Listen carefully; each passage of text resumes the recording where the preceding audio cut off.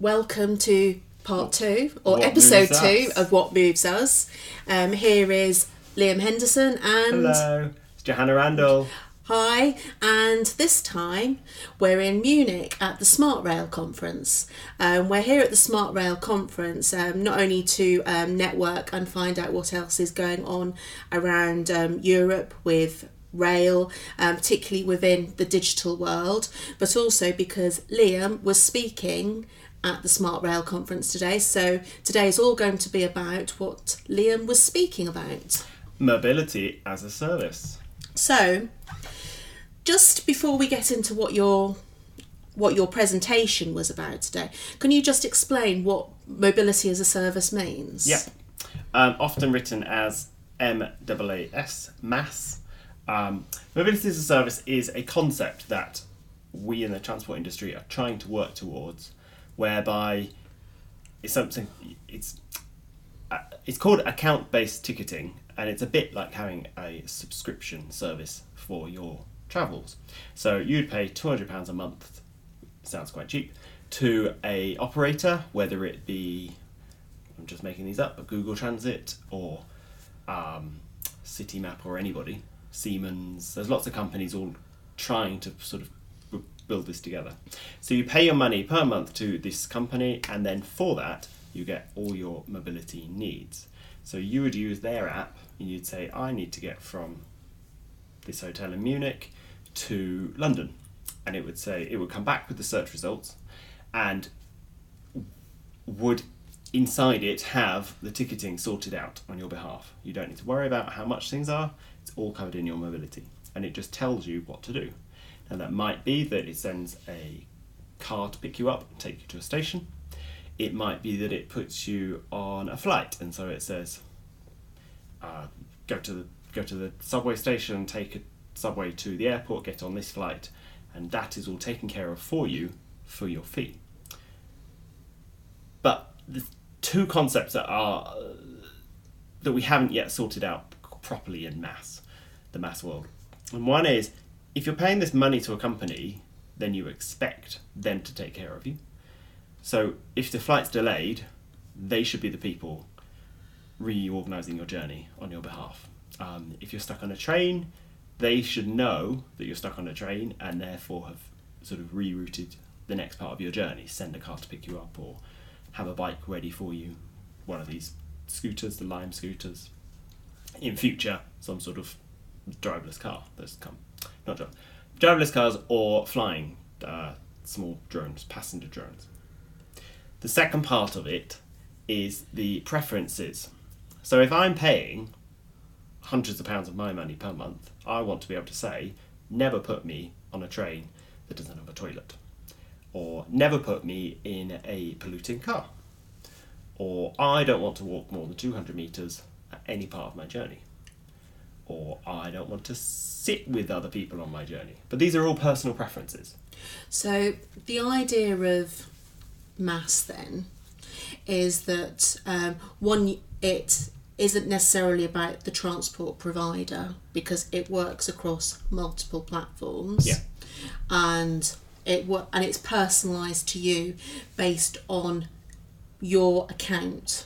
So it depends on what you think you will use in terms of your transport needs. So it is tailored to your transport needs. Yeah. So, and also it allows you to work on your preferences. So, which I think is interesting that because we're in Munich, and you said if we were travelling back to London today, Yeah. you could actually put in there if I'm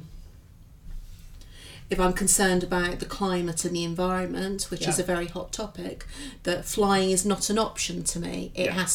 My journey has to be based on a complete land base, and it has to be the most environmentally friendly. You could put that in as a preference if you wanted to. Yeah, I mean, think about when you booked this hotel.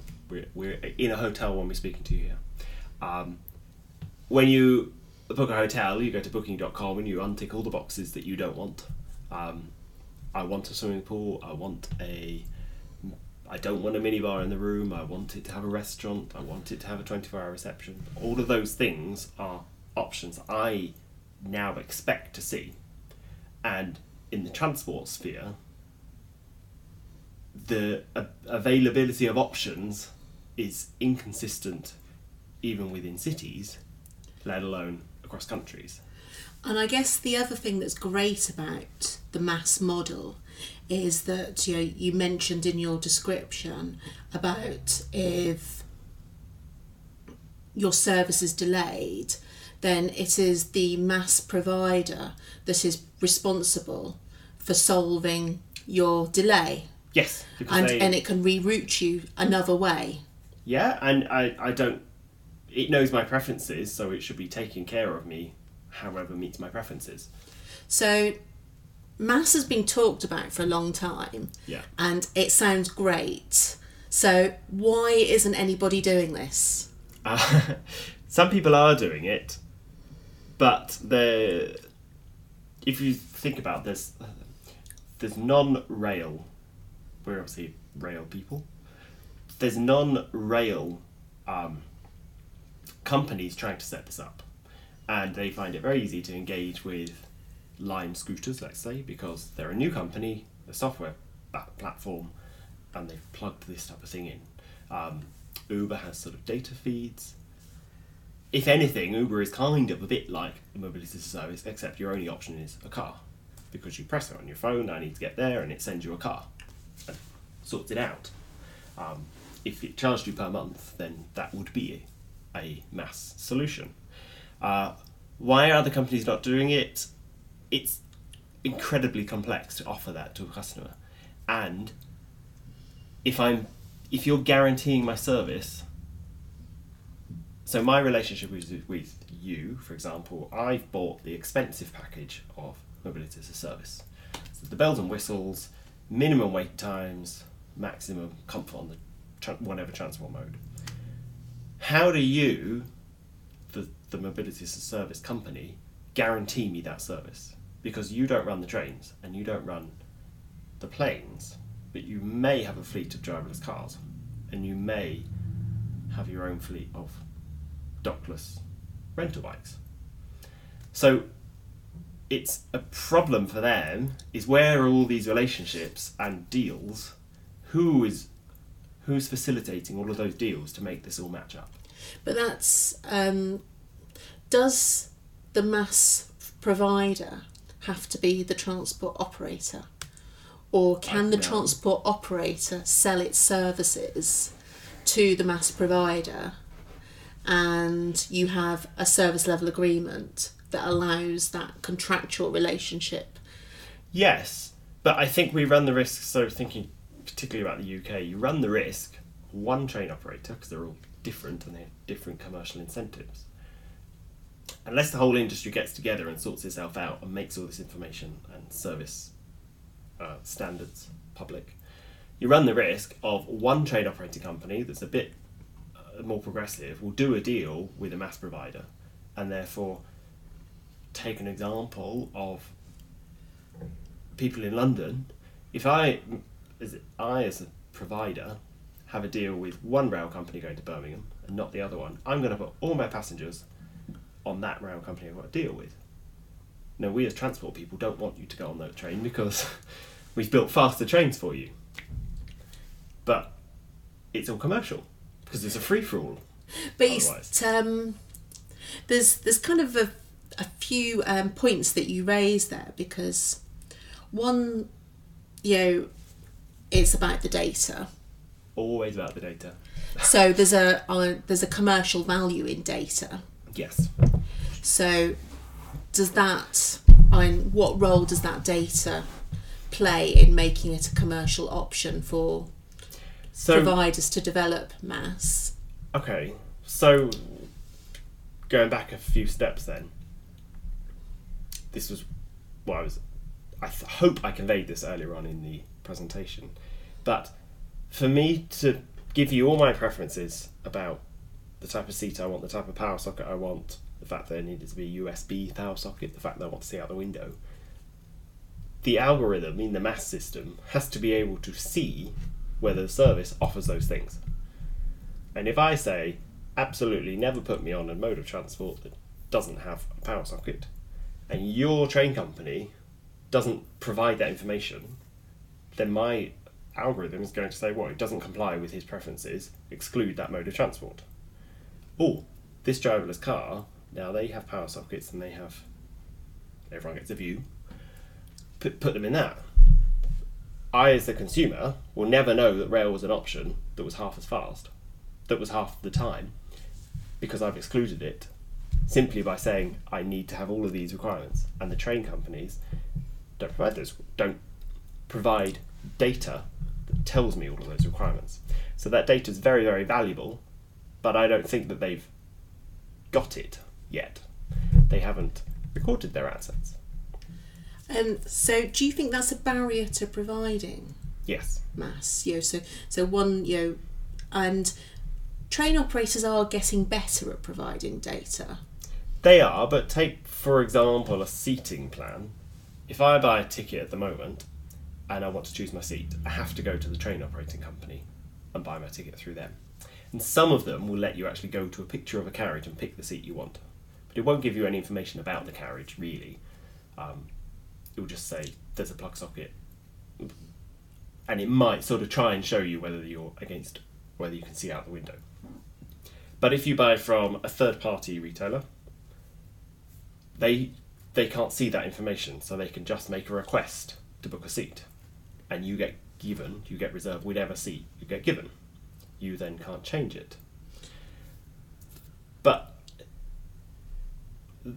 for number one, that information needs to be provided in a feed to the retailers, but also it needs to go in a feed that's consistent across all train companies. So all train companies, if they say they have a power socket, it needs to say it's a USB one or it's a plug.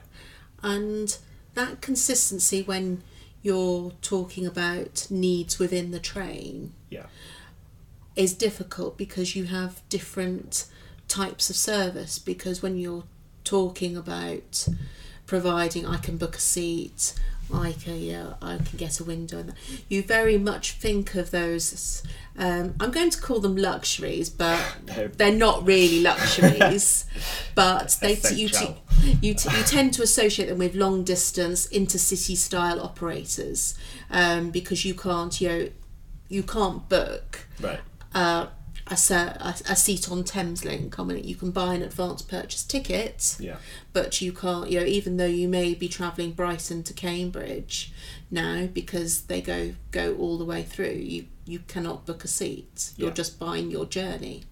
And I think, just to refer to another presentation that we heard today from the Rail Delivery Group and Robert Nisbet, was that he was talking about the recent fares review, and about how we need to look at the regulation of fares, because it hasn't really changed since privatisation in 1997. And I think the internet was a thing, but it was very early days, and our ticketing is still based on a paper-based system. Yeah, but okay, but it's kind of in the name of mobility as a service. In what are you selling me? But I think when you look at the rail settlement plan and the national conditions of rail carriage, it's selling you a journey, not a seat. Okay. And so, does reform, and it wasn't touched on today, it was just talked specifically about the fares and about how we need to react to the tech world, and linked to your personalisation as well, is because I was amazed at this fact. There are 55 million tickets within the system, which is more than the adult population of Great Britain. Yeah, more than there needs to be. No, more ticketing. So the system we have would allow everybody to have an individual personal ticket. So the system allows it because it can deal with 55 million journeys or 50 million different ticket types. Yes. So you kind of think mass should be deliverable, or personalised journey should be deliverable. Yeah, I mean, I agree, and we should. It's not beyond our ability to do that. We just need to shape up and think of what consumers want. For example, the Thameslink example you gave, there are many assets on a Thameslink train which are quite nice and good. It's air conditioned. They're not made available to anybody. You can't look up on a feed and see that all the Thameslink trains are air conditioned versus, I don't know, whatever other train company isn't that runs the same route. And you mentioned about intercity, so that's fine. So one of the other things is obviously regular commuters into their normal day job probably won't rely on the mass service each day. They'll rely on it for their weekend journeys if they're going to the country or they're going to visit somebody. It's an unfamiliar journey. But you made the point that you think that you expect these, what you call luxuries, I call essential things, Wi-Fi on a train, for example. You expect them on a long distance intercity. So what is the definition for this robot to think, what is the definition of a long distance or intercity journey? Or which point does it draw the line and say, above this distance or time, I now need to look for these options? And that is complex because because what you think of as long distance will be different to my definition of what I think long distance or intercity, or because Brighton is a city, Cambridge is a city. So has Thameslink become an intercity service because it also goes through London, the capital? And that's so it's As but the it's a long consumer. it's a long distance service, and those trains are not fit for the style of service that it now if you're makes. doing it end to end. Yes. Yeah. It's a commuter style service. Yeah, but ultimately ask the And- consumer, because it would be the consumer preferences and also these service providers who are going to be requiring this information and this conversation. Simply, what is an intercity service? And I mean, just picking up on your point there about commuters and not needing mass every day, Yeah. because one of the items that has been brought up in the fares review is about reacting more to the way people work now, because our working Yeah, methods have changed. We don't go into the office every day. we're More working now people in a work hotel. more people work flexibly. Yeah, And how does mass solve that problem for for people that still buy a season ticket Yeah. but actually don't travel 5 days a week? Does it create more value for them? well, yes, because it might not. It might be that based on your preferences, commuting by rail is not the best option for you. If you're going in 2 days a week and it's really cheap to get a coach in for those 2, why would it not tell you to get a coach? Unless you've excluded coaches from your preferences. But it's ultimate And- personalised journey. And that is the complex issue, isn't it? Because coach may be cheaper, but I value my time.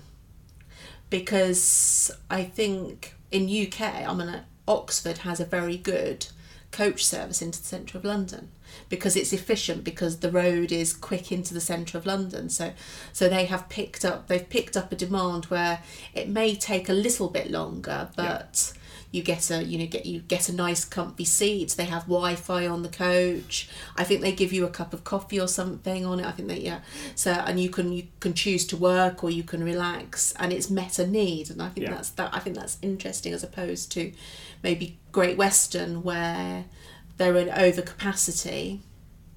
So you can choose to be faster, but you may have to stand. Yeah, but that's your choice. Yes. You have an option there. Equally, the Oxford, you also have another train, Chiltern, that goes another route. And they advertise different aspects of the journey.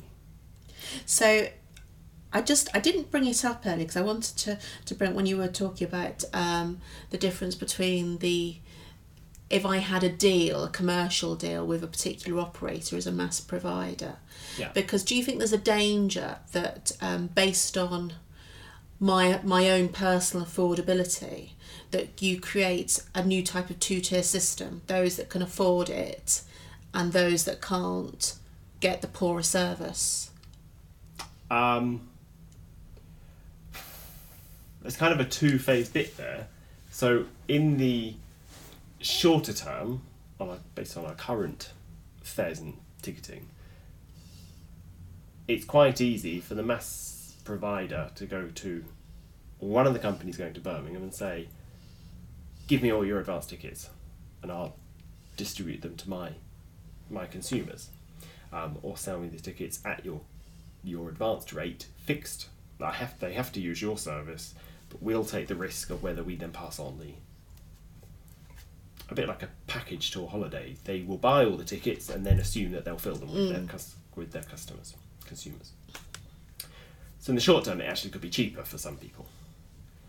In the longer term, it gets quite interesting, because if mass is embedded as the standard way that people consume mobility, you completely sever the relationship between the train operator and the consumer. They don't talk to each other. The train operator deals with the mass provider, and the mass provider deals with their consumer. That mass provider is likely to be a huge multinational company, much bigger and much more powerful and influential than the little train company. So they will they basically can dictate the fares they pay, because the consumer will never see the train company. So they're in ultimate control.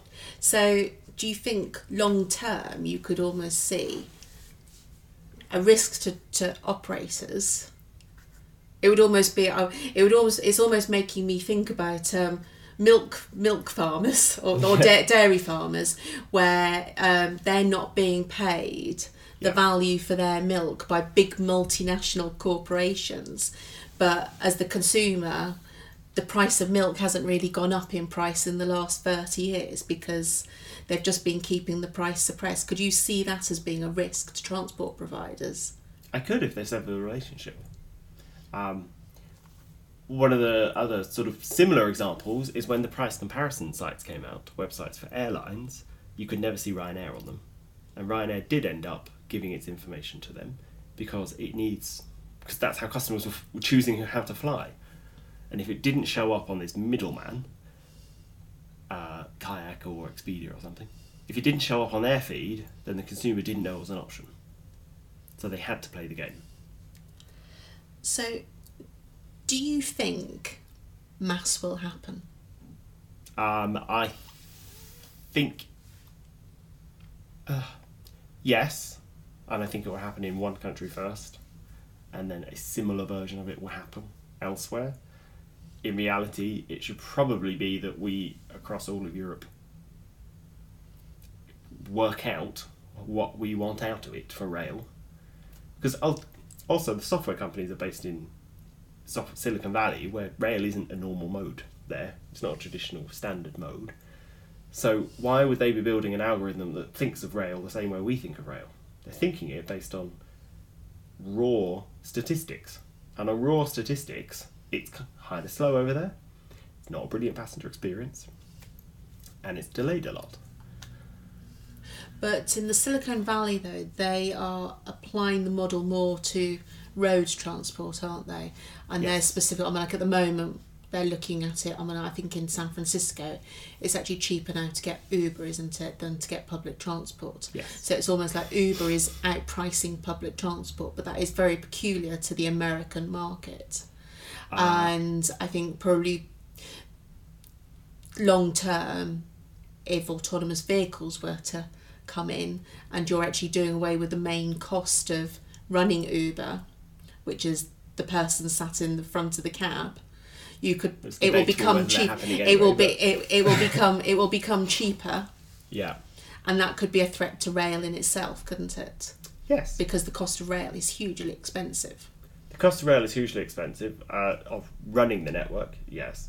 But then you get into a secondary point, which is how are you going to make sure that if you want people... At the moment, most road-based transport pollutes. In a future situation, it may not pollute. It might be all electric. So we can't demonise road transport in the future. We're thinking about the most efficient form of transport. Now, heavily trafficked long-distance routes, the trains go very fast, and they've got quite nice facilities on them. So that's fine, they'll score very well. a short little regional route that goes every 3.5 hours and is a diesel train, that's never going to score well against a driverless car or against an Uber probably, or sometimes a bike because it's slower than a bike. So in rail, I suspect we will come to the point where we need to make decisions around how are we going to show off the things that rail can do, and that's what I'm saying in my presentation. Make the data available. The trains have a restaurant on them, the trains have a buffet. You have all these nice facilities. Show it off. Make sure that the mass algorithm has all those options so that we can get as many options that rail is the only one that can provide into it. And then you're left with, well, lots of these rural routes. When you score them against other modes transparently, will a mass provider ever put anybody on these modes? So I think there are lots of threats here. Yes. But I think there's also lots of opportunities. There is. Rail is great and for specific journeys. And I think what we're saying is, or what you're saying, is that policymakers, because I think it is probably more for policymakers within transport, within government and also in transport, they need to be looking at how we open the data, yes, make it available. Standardised open data, so that mass providers can start looking at it and making this information publicly available, yeah, across Europe, not just the UK.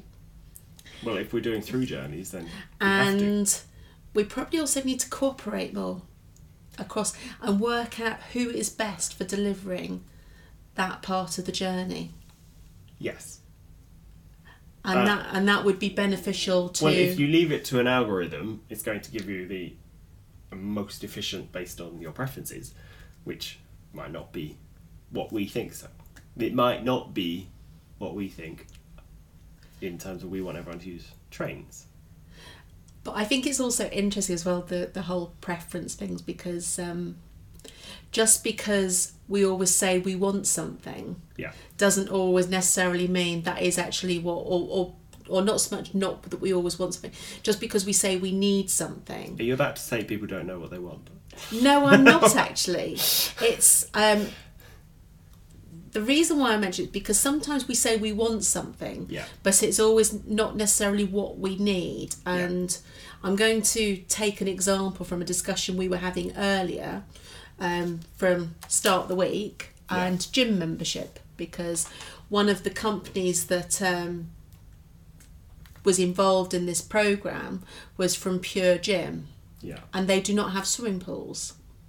And apparently research shows that if you were to ask somebody what they want when they join a gym, yeah, 9 out of 10 people will say a swimming pool. Yeah. In reality, only 1 in 10 gym users use the swimming pool at a gym. Yeah. And swimming pools are hugely expensive to operate. Yeah. You know, because they have chlorine, they have maintenance, and lots of maintenance costs. So they made, based on that data, they decided not to have pools. And I guess that's the thing, is I may say... You just used the magic word there, they use data. They use data, yes. but that's, it is, I may say I want the fastest journey. Yeah. But actually in reality I want the cheapest, or vice versa. So that would be a mass provider at the moment, because we're on a free-for-all, we're heading towards a free-for-all. The mass provider will be using data to work out those things, and they can put boxes in, or they can put like what do you call them, where you move the dial up and down, how important is this thing to you, and they can make the trade-offs in their system. But the very fact that you're having this conversation, I don't think this conversation is happening in the policy development departments. So what's the answer? The answer is think hard right now about how you want this system to actually operate in future, and try and lead the development of some of it. Because it's scary that at some point in future, a multinational company is going to put a box in saying a requirement for your preference, and just ticking that box will mean that you never go on a train ever again. So I think in our second podcast, Yeah. we've explored some interesting issues. I have 2 questions to throw back at you. Oh, I know you've been interviewing me, but as we have covered last time, is you have some experience with High Speed 2, a brand new network that they're building. So do you think High Speed 2, brand new network with all these assets, trains being procured at the moment, are we requiring High Speed 2 to generate and provide any of this data? I think it is in the tender, Right. but I can't say either way because it is still a live procurement. And But do you think that those things have been thought about? yes, Okay. Yes. That's reassuring then. yes. I think in general, HS2 has aspirations. I'm going to say to be a smart railway, so to have things like remote condition monitoring, to be able for the train to be able to talk Yeah. to the system. But what that will look like, I don't know, And whether because we are still in a live procurement for Yeah. the rolling stock. But they have the opportunity to lead the standardisation by choosing which things we're going to provide and then asking the other operators to match it. So that's one thing to consider for the policy development people. And the second thing I wanted to bring up, which I missed, I forgot to say earlier on, was because of this lack of information available from the train companies, what you see happening is companies developing now crowdsourced or researched information to fill in the gaps on these aspects on trains. So you probably have used an app that tells you where to get off the train for the exit, and it will say get off the first carriage to the second carriage because it's next to the exit that will take you up to this place. So that wasn't given by a train company, that's someone else has done it. That's now valuable data that's literally someone going to a station ticking a box, and now other people are making money out of it. And there are people who, it already happens more so in aviation, but there are whole websites about how good each seat on a plane is. And effectively, they're making money from this. And it's all crowdsourced information. So people leaving reviews that someone else is then making money from. But that money will be lost from rail because someone else is going to generate the data for us. And given how cash-strapped Yeah. rail is, this could be a valuable commercial income stream Yes. if we realise the importance of that data and how that could improve investment in the rail. Yes. I mean, I was talking earlier on behalf of the Rail Innovation Group, but this is not innovation. This is looking at your assets, getting them all digitised, and then working out how much money this is worth. Which could long term be good for the passenger because it could be a way of funding rail and not increasing fares. Correct. It's also good for the passenger, I think, as a consumer, because if you advertise you have these things, you need to provide them. You can't half the train length at the last minute because people have bought a specific service, not just the journey.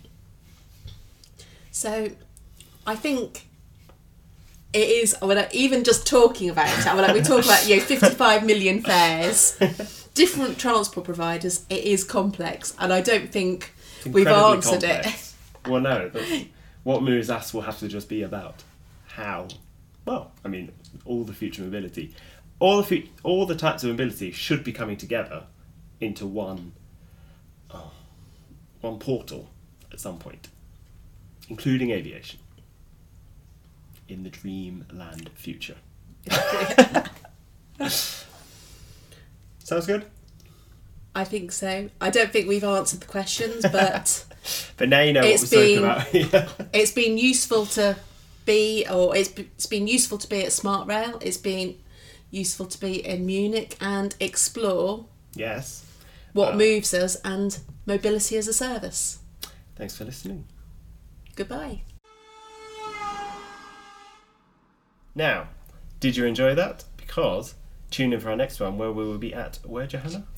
We're going to be part of a RIA Trailblazers event where we're going to be exploring delivering diversity and inclusivity initiatives in rail.